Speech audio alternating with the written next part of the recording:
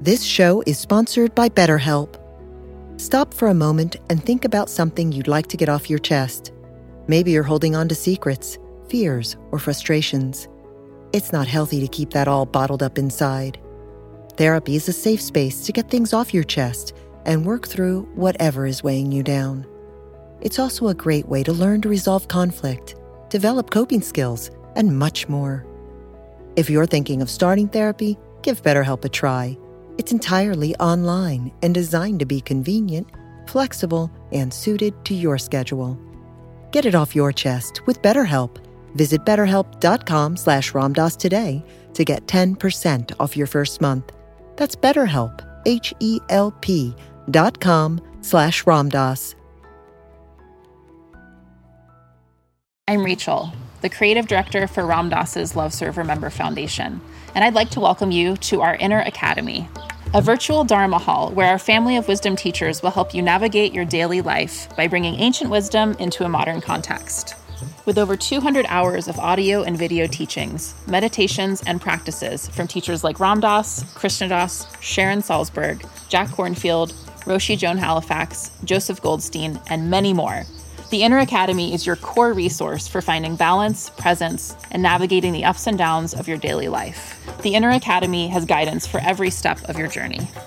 Choose from an annual or monthly membership and gain access to past and future courses, retreat replays, virtual community, and much more.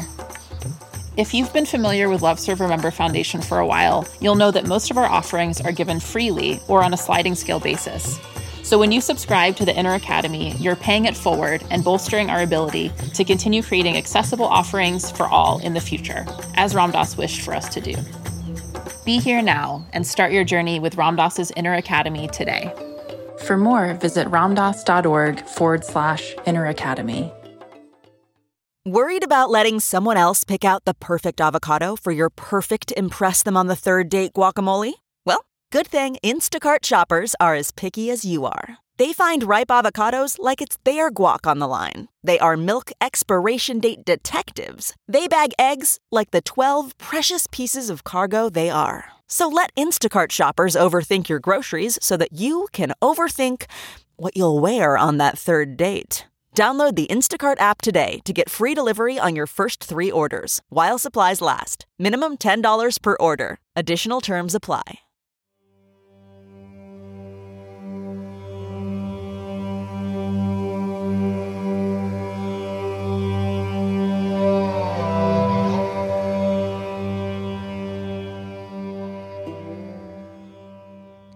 This is Ram Dass Here and Now. I'm Raghu Marcus, your host.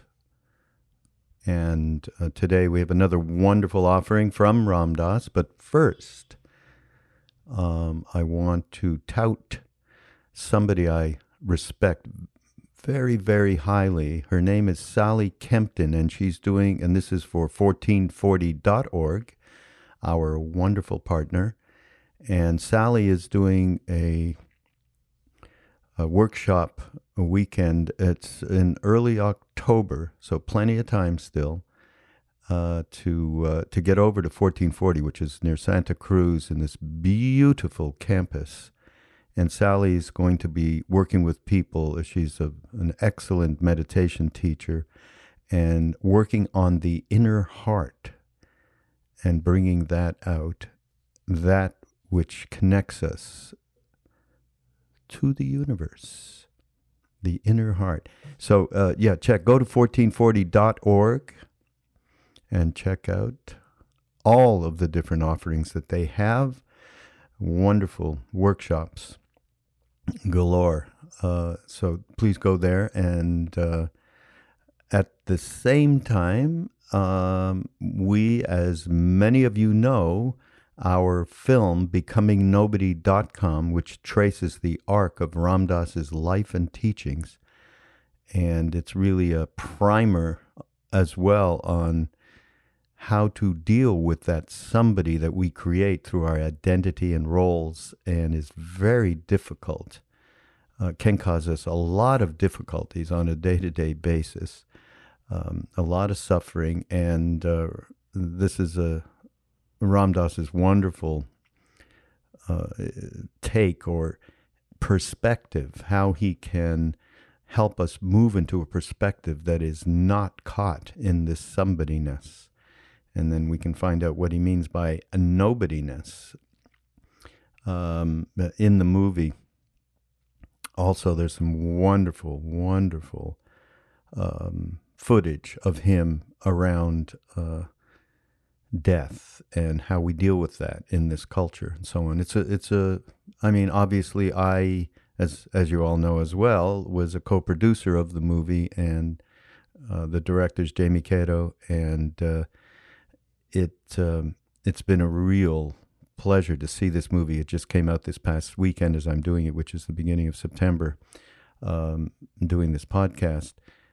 And it's going to be running through the fall in many different places across the country. And you go to becomingnobody.com and you'll see you can link to Find a Theater, and you can see where it might be playing near you. If it is not, it may come a little bit later, so you got to keep checking back. Put your email address in there and you'll get notifications. And also, we will be able to get with anybody who would like to show it in their community.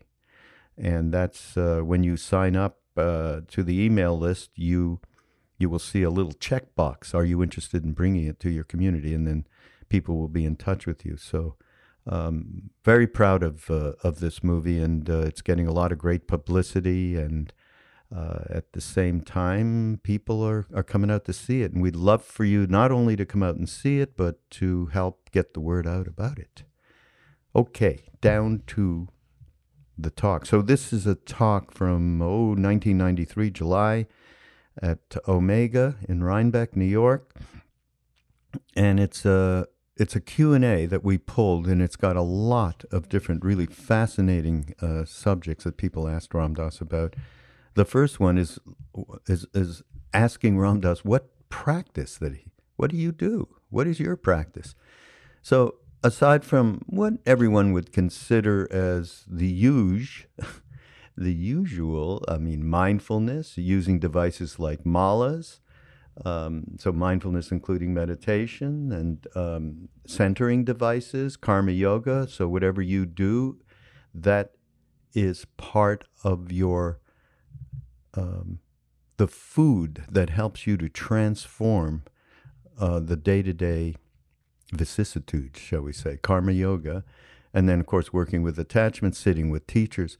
But the one that caught my eye, he talked about metaphysical play, playing with planes of reality with consciousness. And now Ram Dass talks a lot these days about, and in this movie I just mentioned, by the way, that we all can live on more than one plane of consciousness at the same time. Okay? We can do the thing that we need to do day to day, operating from that I that we are so very used to, which is a major somebody. But at the same time, we can have this other space that is the obvious connection that we have to the divine, however which way you want, however the divine manifests for each one of us. It's different words. It could be a different mystic tradition, but there is another plane that we are operating on, that part of this spiritual path is to allow that who we are beneath the I and the ego and the story we tell ourselves. And that can be that awareness of that other plane, of that, shall we say, truer self, that can operate at the same time as this other plane, which is what our normal waking consciousness is. It's how we operate in the world. So I love what he says, metaphysical play. So you're kind of playing with all these different planes of reality and allowing for them to coexist. It's really quite great. A great practice. He talks about relationships, and most specifically relationships with people who we have lost and have gone beyond the body. And he talks about a unit of space that is beyond time and space, because we're so addicted to form. And when that form dies, of course, we have tremendous grief and loss. But here's again this thing of playing with different planes of consciousness, because yes, there's that plane of consciousness of loss and grief, but at the same time, we can experience the love that we had for that individual is untouched by this. It's untouched by loss. It's a relationship that we start to realize, and that's why it is really important to live on more than one plane of consciousness at the same time, because that relationship we have with that person touches love, an eternal love, and we can always be in sync with those people we have lost through just going very deep within ourselves into that, as we mentioned before, our more true self, where that love is beyond form. Now, all of this is very difficult, but it's our work. It's our work. And so that's what the first question was all about. What are the different practices that Ram Dass does? And practice makes perfect. If not perfect, at least it allows us to move into more of an awareness. And Ram Dass talks here also about awareness being beyond time and space. So there's a question around awareness. And it's funny, I was doing a podcast with my friend Duncan Trussell just yesterday. We go on each other's podcasts. Mine, of course, many of you know, I do mind rolling and have Duncan and many other kinds of people like him, teachers, and all of my Buddhist friends, and so many different people. It's a pleasure to do. And anyhow, I was doing something with him just yesterday, and we were talking about spaciousness and awareness, and we're also talking about different planes of consciousness. And I said, look, you can instantly change your state. I said, let's do it right now. And I said, okay, let's take 3 deep breaths right into the center of our chests. And we did it. We can do it right now. Just take 3 big breaths in and out.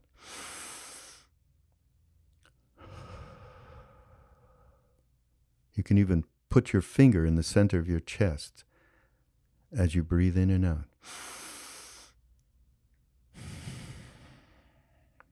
And one more.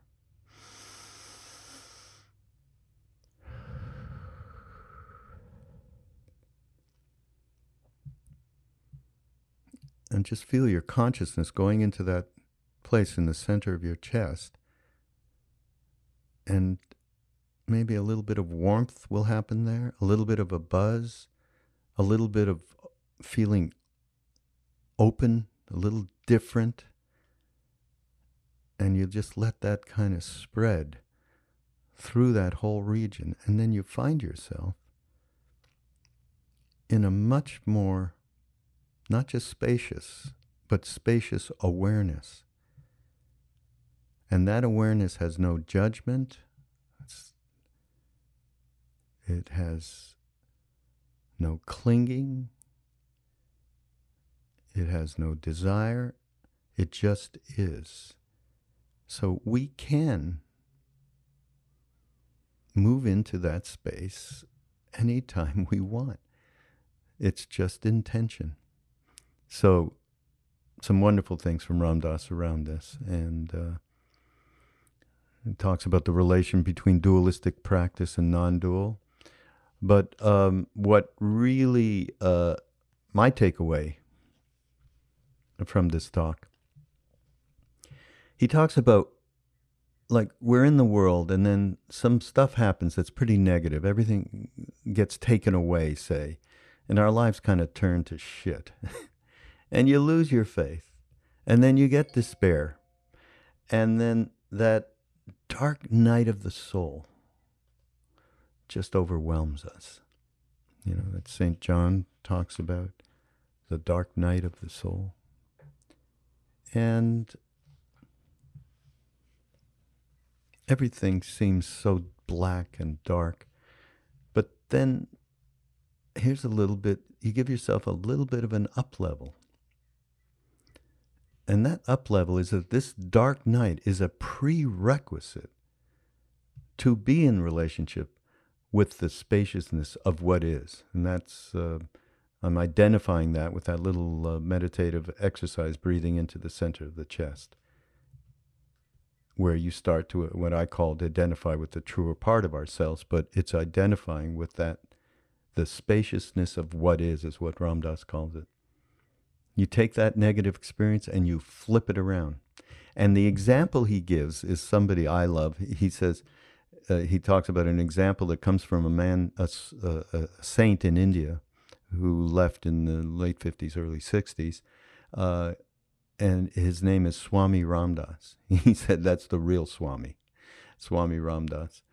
So, and the example he gives is Swami Ram Dass goes to an ashram to get in ask for a room to sleep and be fed and so on. But unfortunately, he got there after the gate was closed, so he had to stay outside the gate on the ground and sleep on the ground. And of course, in this particular instance, it must have been summer, and there was a lot of mosquitoes. They were biting him up. And instead of what most of us would do, would be to curse ourselves to death and find, where is the mosquito repellent in my mosquito net tent? I can't stay here for one more second. And of course, that's kind of our knee-jerk place that we go. Swami Ram Dass says, he looks up, or within, rather, and says, thank you so much, Ram, for these mosquitoes that are keeping me awake so I can remember you. Right? That's his flip. That's his knee-jerk. That's where he goes. Food for thought, huh? What else is in this thing? So much material. It's amazing. Oh, yeah, there's stuff around people asking about being a celebrity. He talks about it being a purification exercise. And then there's a neat thing around Jewish lineage, which I thought was really interesting, because that's where my lineage is and my heritage is. And many of us who were in front of Neem Karoli Baba in the early days, certainly Ram Dass, me, Krishna Das, and others. And so somebody asked him about this. And he said what he gets is the idea of the one behind the many, right? And the love of learning, which probably is a major reason many of us started studying, Eastern mysticism, and a deep feeling for suffering. I love that. Oh, God. So that's kind of cool stuff, too. So that's, this is a wonderful Q&A from Omega from 93. And it's chock full of different questions and ideas and responses from Ram Dass. So it's very great. All right, well, that's it. This is Ram Dass Here and Now, and go to BeHereNowNetwork.com, and you'll find the Here and Now podcast. You'll find my Mind Rolling podcast. You'll find Jack Kornfield and Sharon Salzberg and Joseph Goldstein and Krishna Das and Lama Surya Das, and on and on and on. All right, and we'll see you next week. This show is sponsored by BetterHelp. What's something that you'd really like to get off your chest? It could be something small, like a little secret you've been carrying around for too long, or frustrations about work. It might be something big, like fear about the future, or traumatic experiences from your past you've never shared with anyone. These things can affect you negatively if you keep them all bottled up. Therapy is a safe space to get things off your chest and to figure out how to work through whatever is weighing you down. Speaking with a therapist on a regular basis is also a great way to improve your communication skills, learn to resolve conflict, increase your self-awareness, develop positive coping strategies, change negative thought patterns, and more. If you're thinking of starting therapy, give BetterHelp a try. It's entirely online and designed to be convenient, flexible, and suited to your schedule. Just fill out a brief questionnaire to get matched with a licensed therapist, plus switch therapist at any time for no additional charge. Get it off your chest with BetterHelp. Visit BetterHelp.com/Ramdas today to get 10% off your first month. That's BetterHelp, HELP.com/Ramdas. She would like to know what spiritual practices I practice. Me. Him. Well, part of it I've just described to you. Part of it is metaphysical play. It's playing with planes of reality and playing with consciousness. Part of it is the mindfulness things that, in terms of holding an awareness of moment-to-moment phenomena. And as I get lost into the phenomena and lose my mindfulness, then there are devices in me that take over, that bring me back into it. There are, like this is a device, it's a technique, the beads, doing a mantra. It's a device, like I can be standing in a supermarket at the checkout line. This is my usual example, at the checkout line. And there is a person 3 people up from me. It's late in the day and I'm tired. Person up in front has a huge grocery thing. And it all gets through and they give this total, the clerk gives the total, and then this person starts to fill out a check. Not only fill out a check, but fill out the other part of the check too. You know, the check part, you know, the record part. And I am like, you know how you turn into something else? And at that moment, I feel in my finger the beads. And I hear Ram, Ram, Ram. And the whole thing turns into a dream. It turns into Leela, into play. And boy, that me getting angry is so funny. It's like, wow, I caught myself again, taking it as real. I play games with my guru because my basic method is Guru Kripa, or grace of the guru, that strange-looking gentleman up there. And he's got his foot up down there, yeah. And he and I sort of play hide and seek all the time. He keeps coming to me as people like, I'll bet Ram Dass won't see me in this one. See? And I think I'm meeting you. I don't realize you're Maharaji in drag that's come to test me about my practice, see? But now I see who you are. You can't fool me. I know who you think you are. That's your problem. I know who you are, you see. That's part of my practice. You hear? I mean, my practice is a weave of life. This is my practice. I mean, it's very hard not to get caught in an ego trip about this. I mean, will you love me? Am I good? Do I know anything? Is it adequate? Will the answer please you? And, you know, all that stuff. And it's interesting just to work with that. It's like a fire. It's like a fire of purification. So what I often find are the things that are fiery for me, I tend to go towards to work with rather than playing safe. You can feel the pull for freedom is stronger than the pull for safety, for the ego. That the pull to get free leads you to the edge of things. So working with the issues that are on my edge all the time. Power, sex, money, things like that.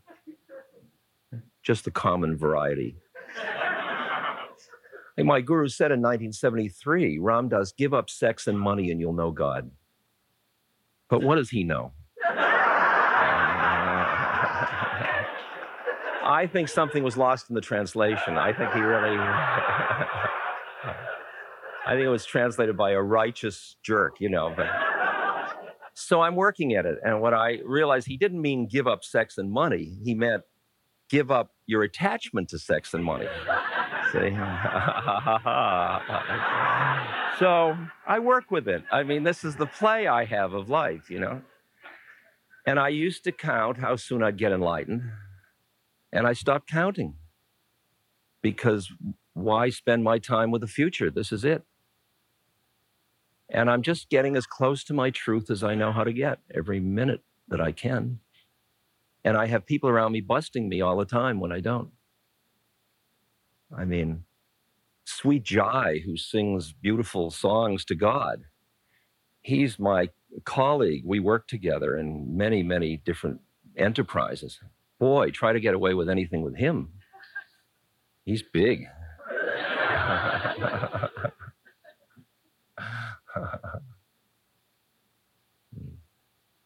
Then I'll do things like go and sit with a teacher that would open me to another method. That's very useful. And then I bring like teachers here to teach on the staff so I can learn. That's part of my practice. Like working with Danny and Tara about the relation between the psychological and the spiritual and planes of consciousness and the cortex and awareness and all these things. These are very profound jnana yoga, using the mind to beat the mind. And this is a practice, and bringing them here confronts me with these things and forces my work on myself. I mean, you could look at me as an eclectic, or you could look at me as a dilettante. Or, I don't know. I mean, I don't know. I find like working with people as they're dying is one of the most profound spiritual practices that I could possibly have. It's like being in the presence of truth, because the truth of the process of dying, and people have nothing to hide, and it all opens, and there's this incredible opening, and we just feel like we've entered into a space of just such presence together. Often. And I just come and I say, boy, that is grace. That was touching the living truth. That was touching it. That's a spiritual practice. Songs to Hanuman when I drive my car. You know, I'll try the radio, but finally, I play the cello, and I love classical music, but I'll listen, and finally I just want to turn it off and sing to Hanuman, sing the Hanuman Chalisa. And I've watched things change over time, and I've watched myself be phony holy and then grow into it, you know, grow into where I really do want to sing the Hanuman. I just don't think I ought to sing the Hanuman. Do you see the difference? It's like sitting down and you want to meditate. You don't say, okay, I'm going to meditate. People say, I ought to meditate. I'd say, don't. Go out and, you know, don't meditate. Promise you, you won't meditate for weeks. But I want to. No, you don't want it enough. Is that dealing with your question? Okay. Talk about the relationship of talk about keeping a relationship with a loved one who is no longer living. Possibilities of it. My feeling is that the term relationship short shrifts what that thing really is that would lead you to ask that question. That when you touch somebody in love, even for a moment, there is a way in which you have come into a unitive space together. You are in love. You are in the space of love together. And that has no time and no space, and it has nothing to do with death. And what happens is the mind gets so attached to the form through which you touched that place of love that you get, in a way, addicted to the form. And if the form dies, you feel this incredible grief as if you have lost this relationship. And after some time, a person that has grieved openly and honestly and truly with it will, in their quiet moments, start to experience the existence of that love untouched. And it's as if, like Maharaji died in 73, and he was the most important thing in my life. I mean, he had opened my heart. He had touched me with unconditional love. And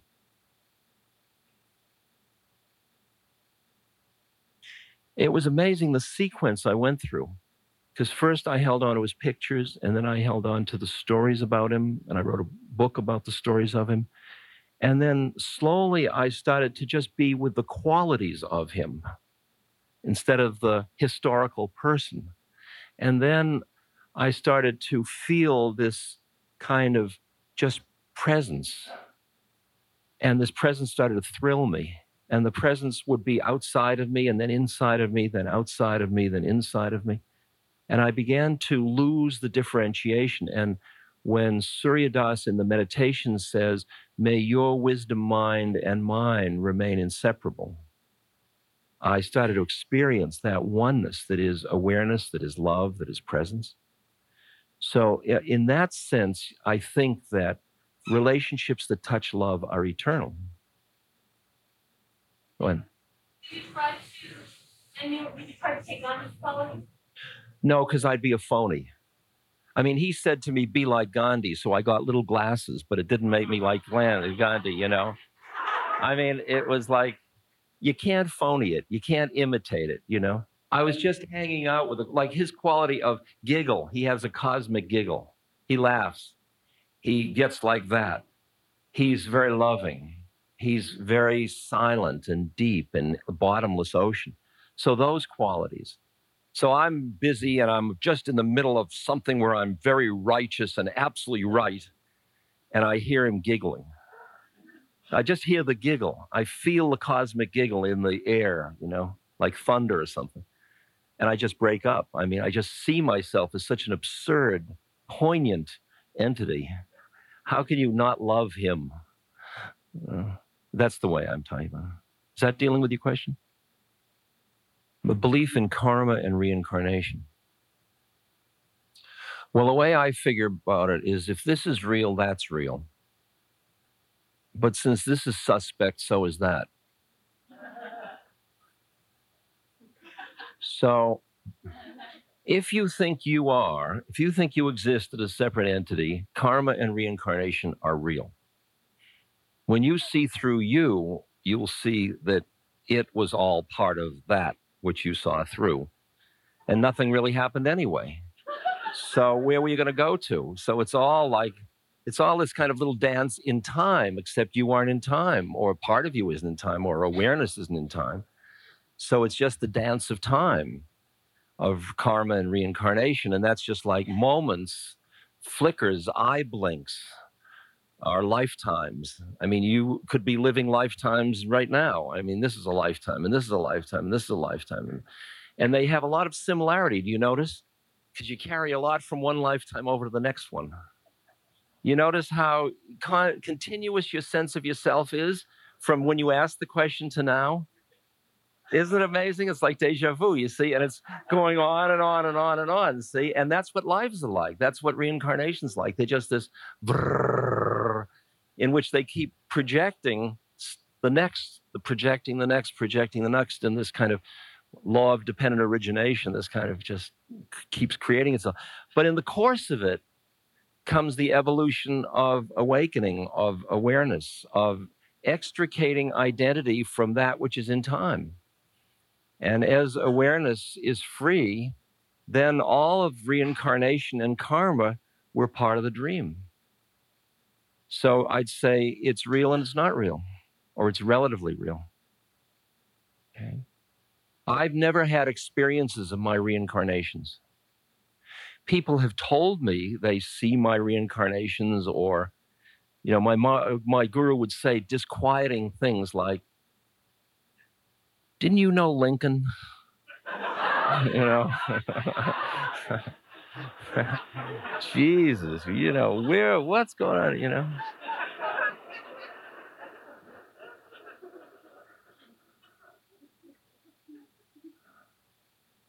So I don't know. I mean, I just don't know.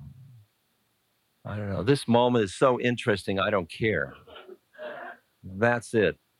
That's it. I do have a very, very profound sense of the continuity would be a time term of the existence of awareness independent of time and space. And that gives me considerable peace and makes the dance of life and death more fascinating. I'm fascinated to see what's going to die. You know, will I be sorry to leave the world? No. No, and I won't be happy to leave the world either. I mean, neither. I don't really care now. I don't really care. This is so rich and so beautiful and so graceful. And I'm beginning to love people so much, and there is so much suffering, and there is so much compassionate heart, and the whole thing is awash in it reaching for each other and seeing the beauty and the majesty of the process. And this form is just a part of that dance, and it comes and goes. I find it fascinating. I mean, I really, you know, I love this. You know, my hands are getting, my feet are getting more look like my father's. When I take care of my father when he was 90, you know, I look and there's all these veins and wrinkles and spots, and it's like, it's really a thing of great beauty. You know, if I think it's my hand, I'll freak. But if I, you know, just look at it as an aesthetic experience, it's a profound thing, you know, because it is, after all, just a decaying body. Why not? What's wrong with that? So, yeah, no, I cherish life, but I feel quite ready to die. It's true. Yes. How do I see the relation between dualistic practices and non-dualism?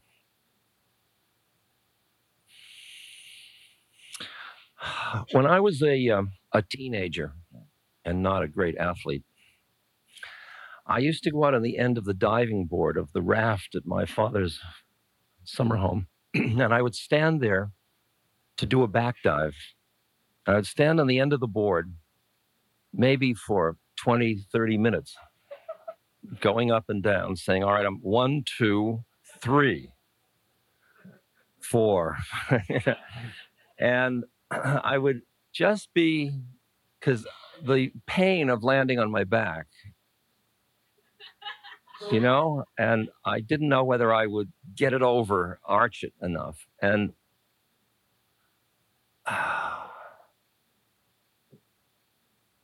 there is a way in which, because of the nature of the human incarnation and the tools that one has as a human being that thinks they are their senses and their thinking mind, dualistic practices are practices of purification. They're practices that lighten a lot of things. They extricate you from certain planes that you were deeply stuck at and open you to other planes.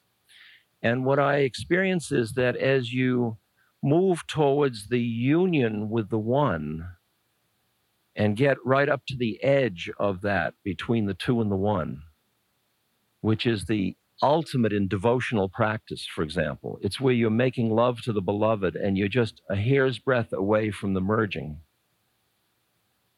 That's like standing on the edge of the diving board. And that much of the history of dualistic yoga is that the highest devotees don't want to dive off the board because they are experiencing so much ecstasy of the dualism that will be gone if they enter into non-dualism. Because when you enter into the one, there's no one and there's no two and there's no nothing, or there's everything, or however you want to say it. So I see when they say, like from my Judaism upbringing, Shema Yisrael, Adonai Eloheinu, Adonai Echad, Hear, O Israel, Lord our God, the Lord is one. I don't figure it means the Lord is one plus me. You know, it's the Lord is one, and this is one, and one is one. And one isn't two, one is one. But when you're in one, it's zero. That's the way I play with it. Is that dealing with your question at all? Okay, you trust your the deepest intuitive wisdom you have, and you say, what shall I do? and it says, do this. And then you do it and it completely falls apart. What do you do then?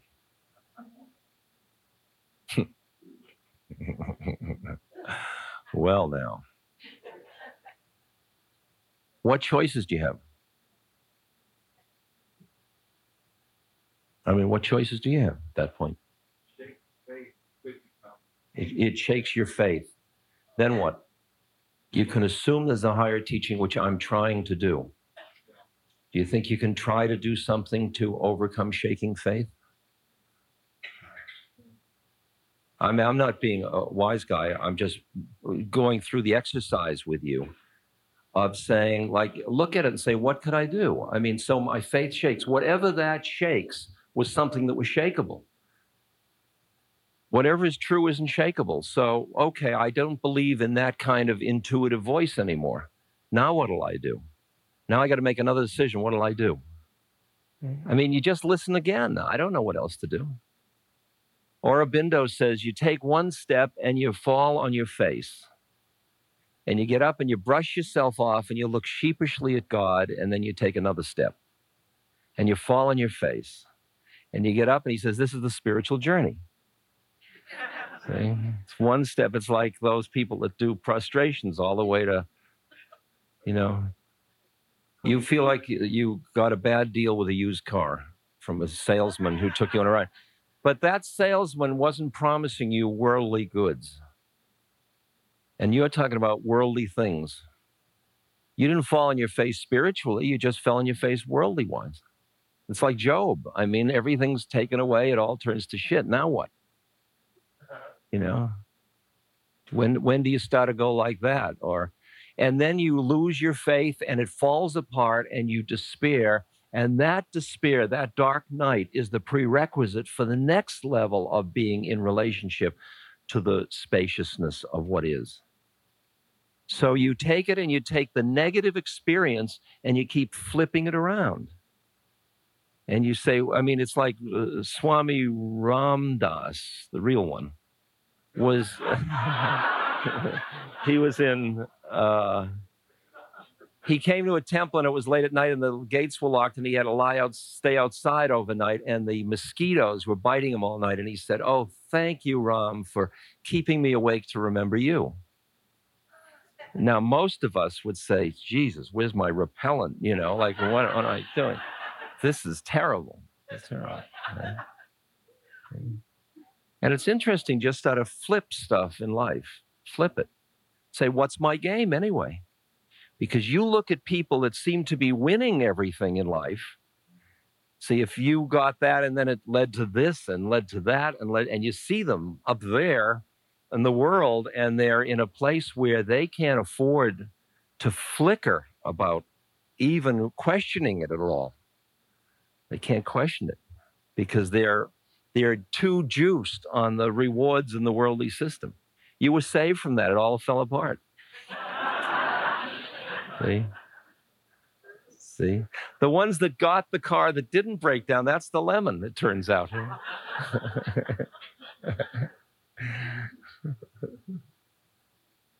Any wisdom from a young woman about to have her first child and how to guide a new infant coming into the world without interfering? Without interference. I would say your work on yourself is the greatest gift you give to your child. And that the less you are, the less you get caught in the drama underlying that question, the more able you will be to be with that other being through the dance of biological dependency and social protection and socialization training and so on, without trapping that being in their own separateness. As long as you are in your own separateness as mother, then you see this as child. And there's this great image in the devotional literature of Krishna, who is an avataric form, who's born fully conscious. And he's born, and his mother is rocking him at one point, and he opens his mouth, and she looks into his mouth, and there are the stars and the planets and the universe, and she freaks. And then it said, out of compassion, he once again veiled her eyes with mother love. And it's the beauty of the feeling of the love and the precious protection, and also seeing that that's your dharma, to be a mother without being trapped in motherness, and honor your child without getting lost in the storyline, so that the two of you can just share awareness through the whole process. That's a gift. Yeah. Yeah. If I enjoy being a celebrity.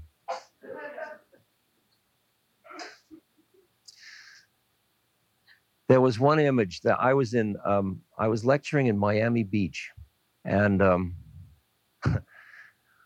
somehow the advertising had done something strange. And I was walking down the aisle, and a number of women who had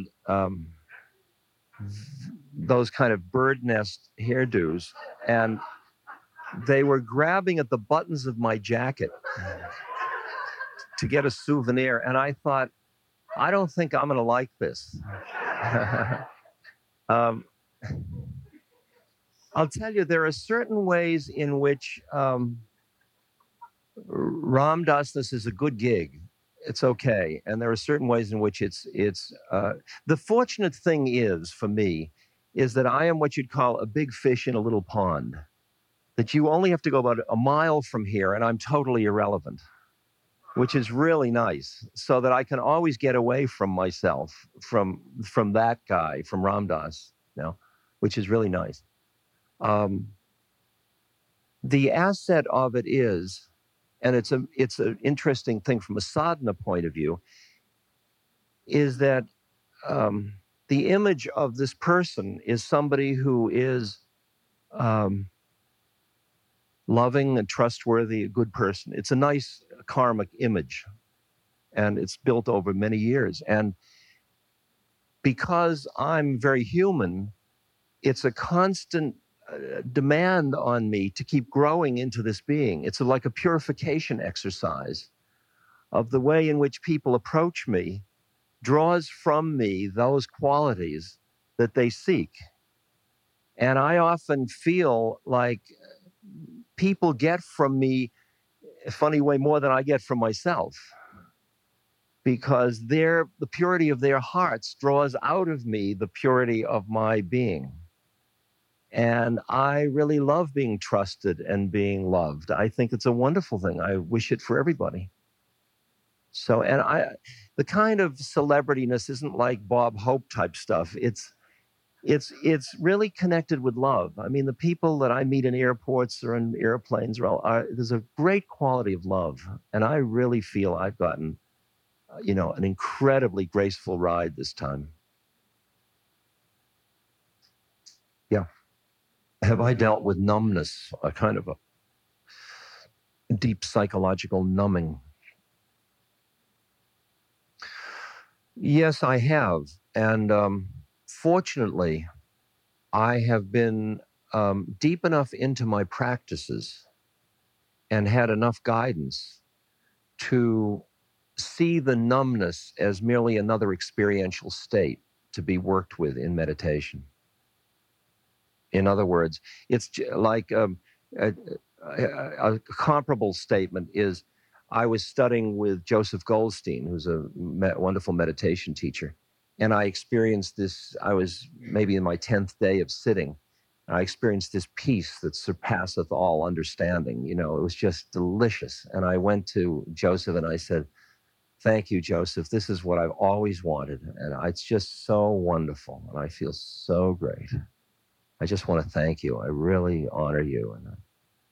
And he said, that's absolutely fine. Now go back and follow your breath. See? And they have told me the same thing when I feel the numbness or the deadness, because experience of any state at all is just another experience. And when you, sometimes it so fills the room, it's these qualities, these mental qualities, mind states, where the whole, it's like you're in a gray room and it's all gray, like a depression, a good depression, you know, it's all gray. And somebody says, follow your breath, and you hear it from within the depression, you know, follow your breath.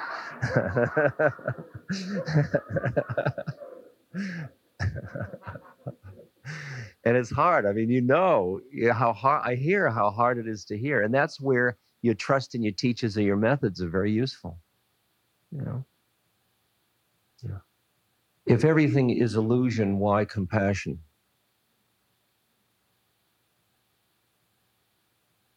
Well, if everything illusion, if everything is illusion, compassion is illusion also. But as long as everything seems like it's real at all, then there's compassion. And that's real too. When things disappear, including anything. But compassion, it would be one of the last to go, because it's the unity coming into manifestation of form, in which it's all still interrelated with one another, so that your suffering is the suffering, and this heart process is that heart process. It's not kindness or pity. It's a feeling of it taking care of itself, it relieving its own suffering. It's the one. Compassion is within the one. It's the one healing itself, or reorganizing itself into deeper harmony. Now, that's all still dream. But within the dream, there is compassion. And the root of the dream is compassion, but at the end of it, there's nothing. There's no suffering, no compassion. So there is and there isn't. Or the answer is, why not? Yeah. Gurus. Do you need one? And if I hadn't met Maharaji, I might be free at this very moment.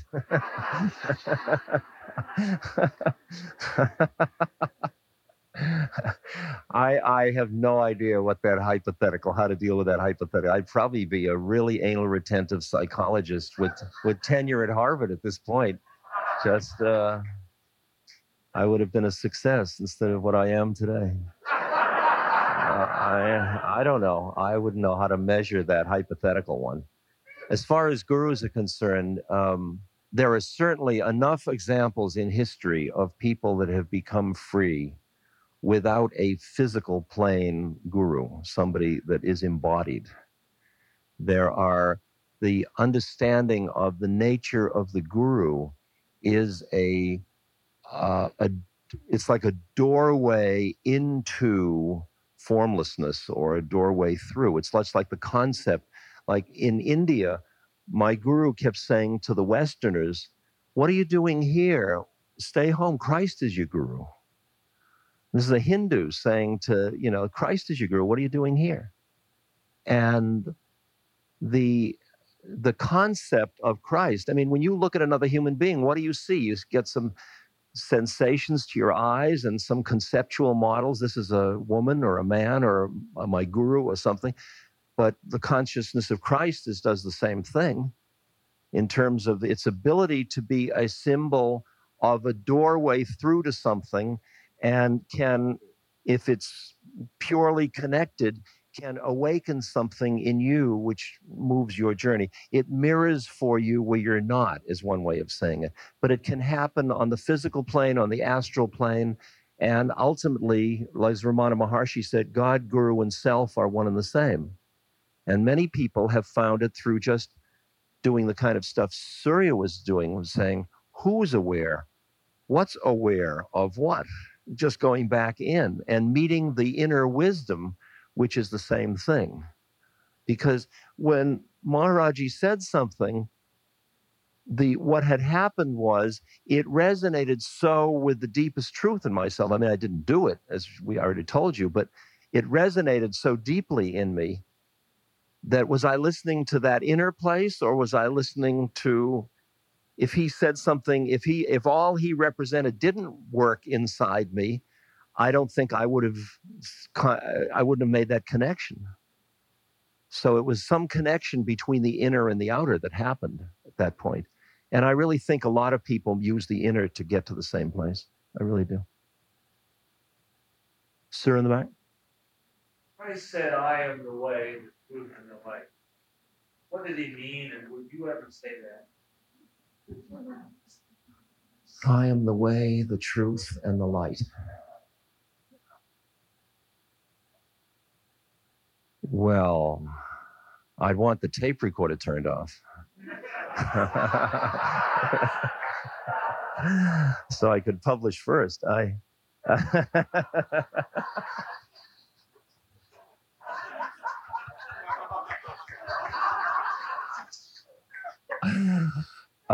I? No, I certainly, not now.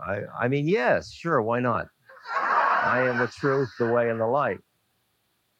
See, the fun of, we may read some holy stories this week, and I thought I'd try to work with Savitri, which is a great story from the Mahabharata, perhaps this week. But in all these holy books, Bibles of different traditions, usually they are trying to remind you of the many levels of reality. And therefore, in the storyline, the question is, when you hear the words, are you hearing the words of Jesus or are you hearing the words of the Christ?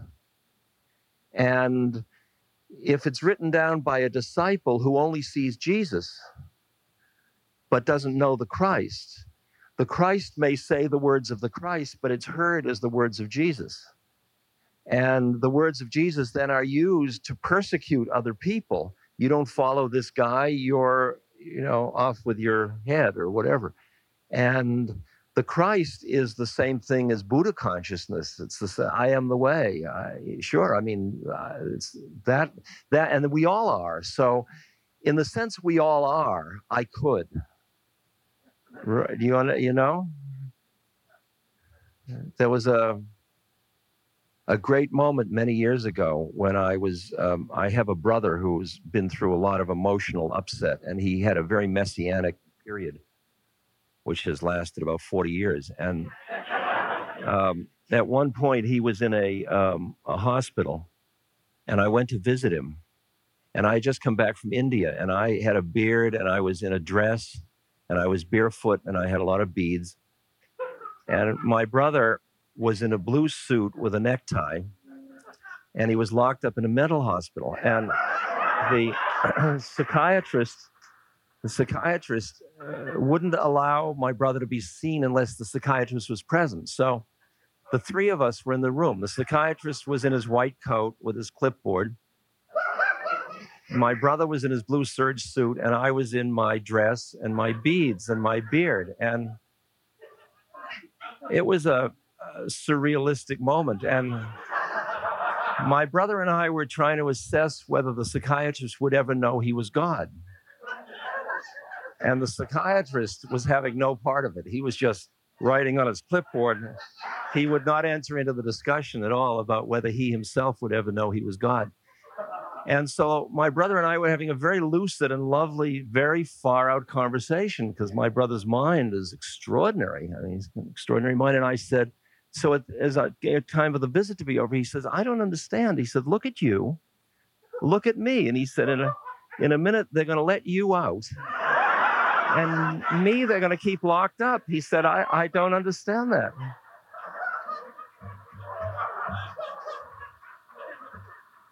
And I tried to figure out how to say it to him. And I said to him, are you Christ? And he said, yes. I said, well, so am I. And he said, you don't understand. I said, that's why they're locking you up. The minute you tell somebody they're not Christ and you are, watch out. But if you see everybody as Christ, you're home free. It's just really when you put other people down, they lock you up. Yes. How do you relate your Jewish roots to your spiritual path? My guru just came in drag again. And he said, how do you relate your Jewish roots to your spiritual path? Well, the short form of the story, because it's quite a long story, and I've got a 3-hour tape of a lecture I gave at the University of Judaism in Beverly Hills 2 years ago called Judaism and Spirituality. But the short form is that that I grew up as a social political Jew and with no real spiritual hit from Judaism. And after taking drugs and connecting to some spiritual reality, at that moment, it would have been interesting had I had an entree into Jewish mysticism. I would have turned to Rabbi Nachman or something like that. But instead, I ended up with the Tibetan Book of the Dead and the Gita and the whole Eastern trip.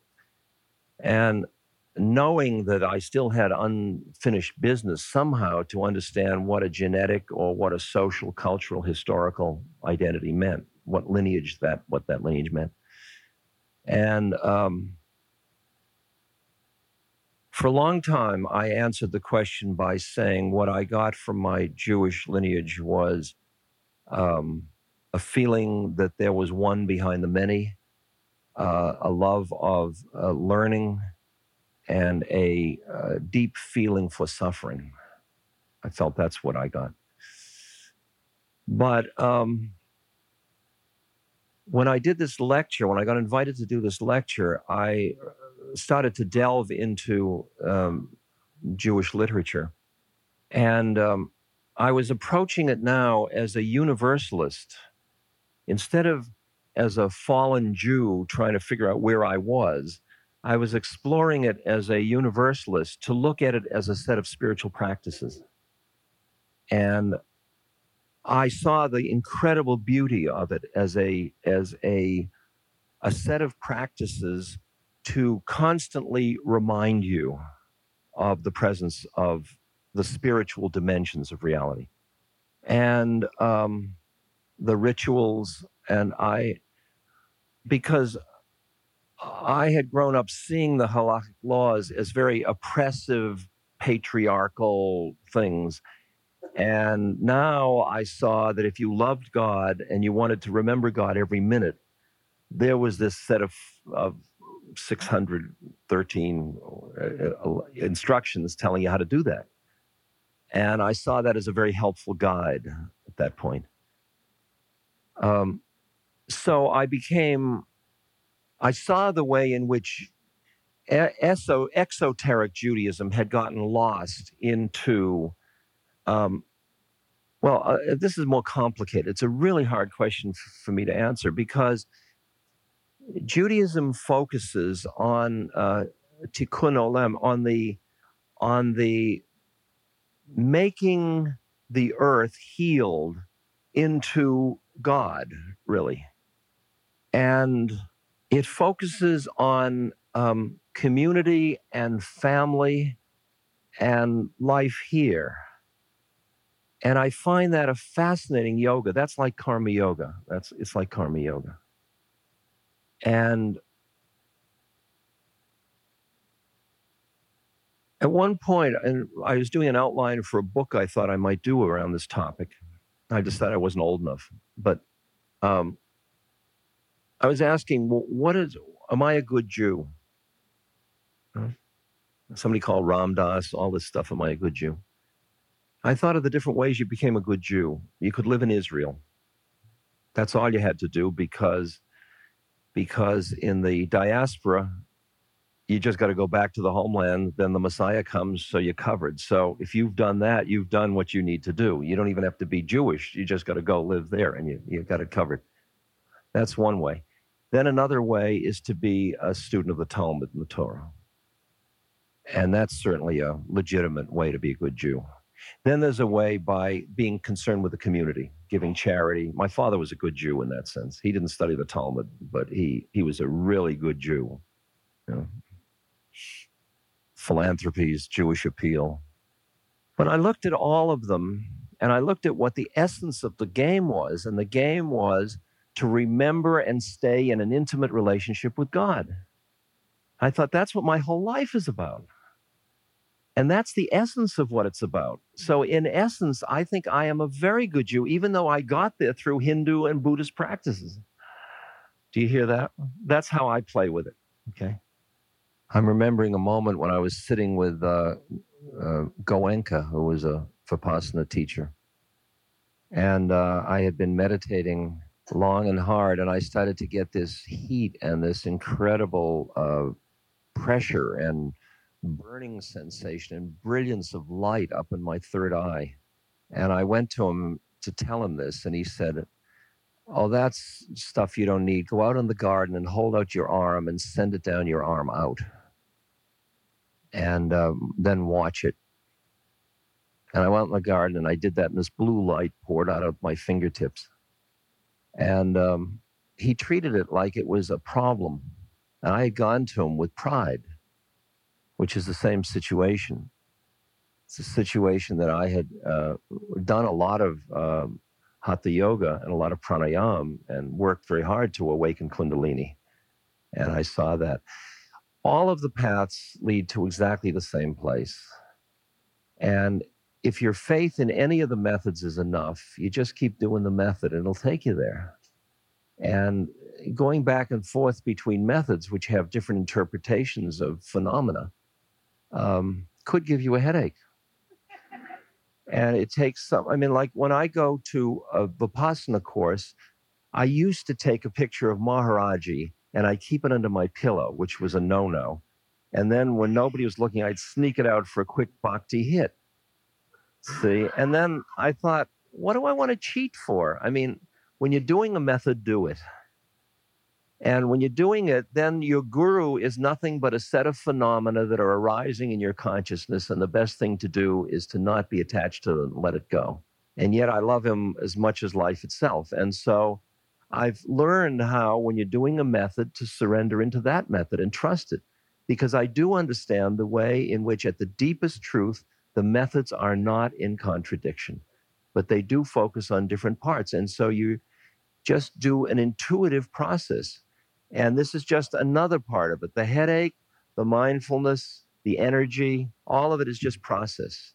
Just keep on with it. I mean, it seems like a very dynamic process you're going through. And what you may end up is hearing something from your Sufi teacher, something from your Vipassana teacher, and out of it, coming into an awareness that just sees all of this, Sufi teachers, Vipassana teachers, methods, all of it as waves on this ocean of awareness. And you just see it, including headaches. It's all just the phenomena of the universe arising, and you just, oh, there's my confusion. There's my wishing it were something. There's my hoping my Vipassana teacher can save me. There's my trusting my Sufi teacher. There's my Sufi teacher's personality. There's that model. There goes that model. There goes that model. Here's this headache. I mean, you just see it as all just a set of phenomena within a process. I'm saying it's all process, including your indecision, or you're going back and forth. And it doesn't matter which one you do. Flip a coin and do it.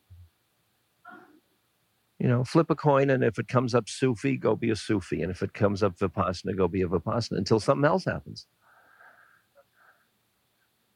That doesn't satisfy most people. It's amazing how... This podcast is brought to you by the Love Serve Remember Foundation and Ramdas.org. We appreciate you listening, and we appreciate all the support that you've given us. Please continue that support and donate at Ramdas.org. We can then continue to share what Ramdas has been sharing for all of these years. Thank you.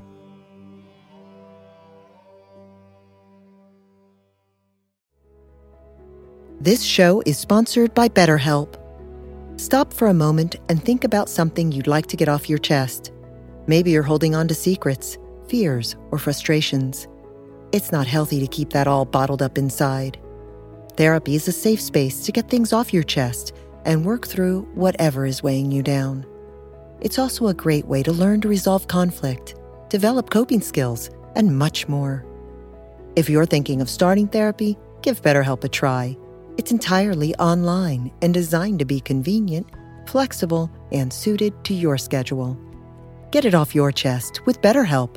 Visit BetterHelp.com/Ramdas today to get 10% off your first month. That's BetterHelp, HELP.com/Ramdas.